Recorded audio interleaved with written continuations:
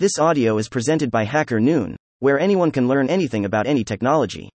The Landscape of AI in African Languages and Linguistics, by M. Abimbola Mosobolahe. Some years back, I asked Google Assistant a simple question, can't remember what it was, and it brought an unrelated answer. I asked again, and it brought a different answer. I had to type my question. At that point, I concluded that voice recognition software were not made for Africans. My spoken English and accentuation have improved due to personal development and exposure, but I can also tell that many voice recognition apps and software are becoming more adaptive to African speakers, accent-wise. However, the truth is that voice recognition for Africans has a much longer way to go. I still wonder why we do not have many apps that can be prompted with major local African languages, of which there are over 10 million native speakers.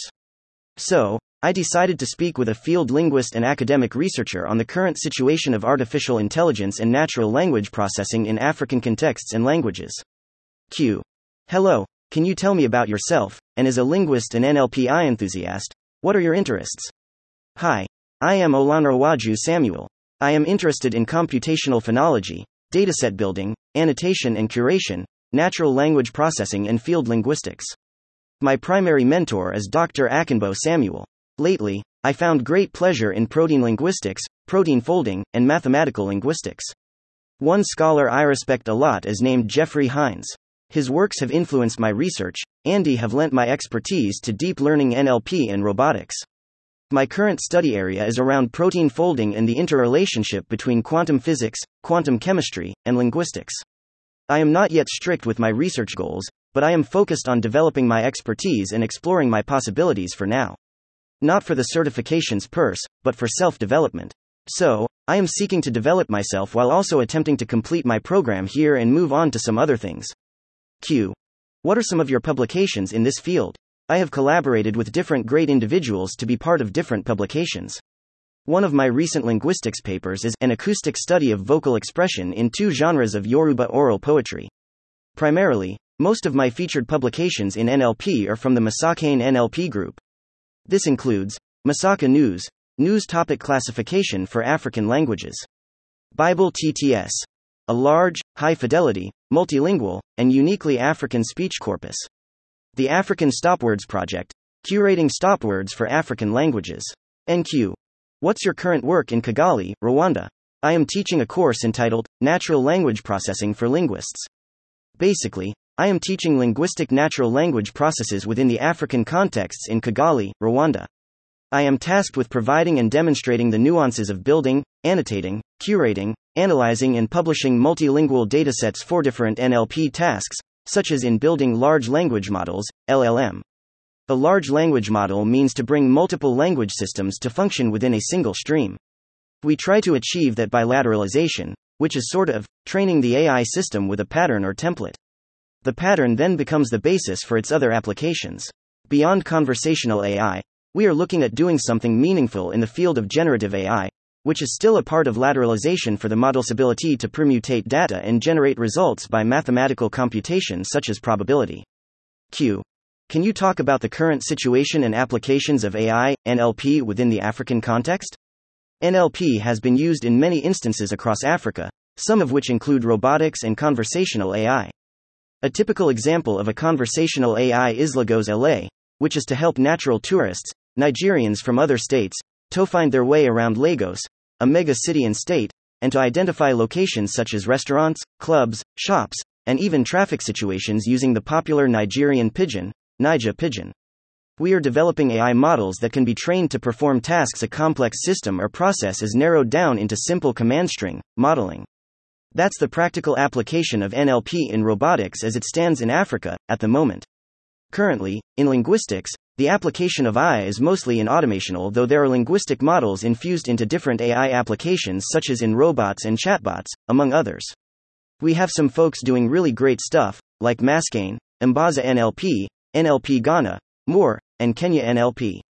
What are the challenges of AI applications in the context of African languages?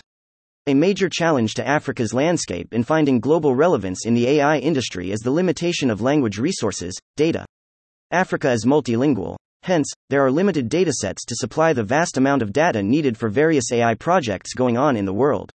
For instance, the largest language dataset we have in Africa is about 2,000 hours, but the recognized datasets are even way smaller, which is very ridiculous in comparison with the English language, which has billions of hours of audio data.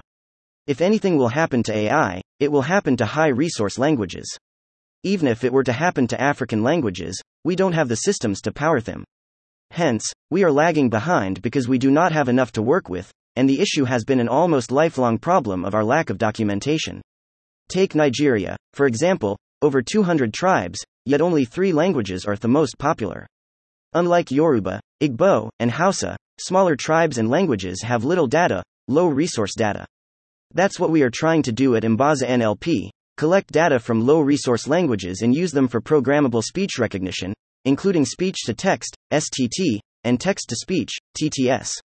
I and NLP technicians are not investing because they don't believe in it, or they think there isn't enough data to explore for their ROI.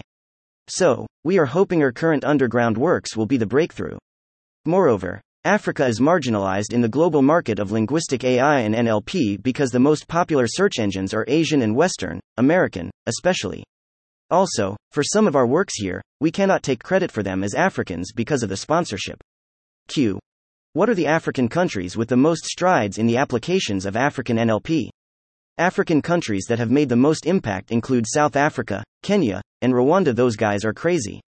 Nigeria is also trying, but most persons that ought to be exploring the space are not seeking development but the gratifications of academic certifications. We value our languages, but we are not building datasets with them. We would rather speak or privatize our language as a heritage when we ought to be investing in documentation to preserve and protect the language. Q.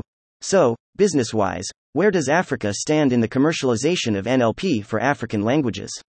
Honestly, there isn't much, other than the business of selling datasets.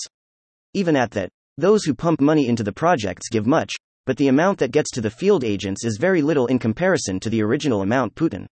Q. That brings me to the question of ethics. Is there any ethical value in collecting and selling people's data?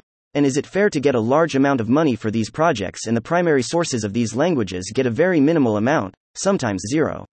Are there protections for these data or sources? There is no law against data collection. The most important thing is that the data is collected willingly from the native speakers, and they are rewarded for their time. However, all activities are to be in alignment with the African Union's Data Privacy Acts. Also, linguistics research that involves data collection usually needs consenting from native speakers or respondents. And to your second question, there is nothing anyone can do about the amount of money that eventually reaches the people involved in these fields.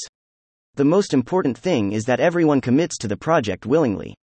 The people are told that they would be recorded and rewarded, and as long as they are okay with the price, there is no unfairness. Q. If anyone wants to join NLP and language training as it stands, what do you recommend? It is a wide field. Many have foundations already and are in the building stages, but we still have more aspects that are barely foundational. What I'll recommend for anyone is to get involved with language data collection and analysis. We need data analytics for datasets as much as we need data. Hence, I'll recommend joining or volunteering to enthusiastic data-driven groups, volunteer for data collection and analysis, learning nomenclature and others. Final thoughts. Africa continues to be improperly represented in voice recognition software with commands or prompts for different AI and NLP. The narrative will become different when Africans set out to build datasets and put their language out and continue to invest in documentation. Yet, you will be impressed with some of the creations coming out from Africa concerning AI and NLP applications. In my research and following leads, I have seen robots being prompted with local African languages. We are having more local chatbots fit for different African contexts, tourism, exploration. Some languages are being used for IoT for home appliances.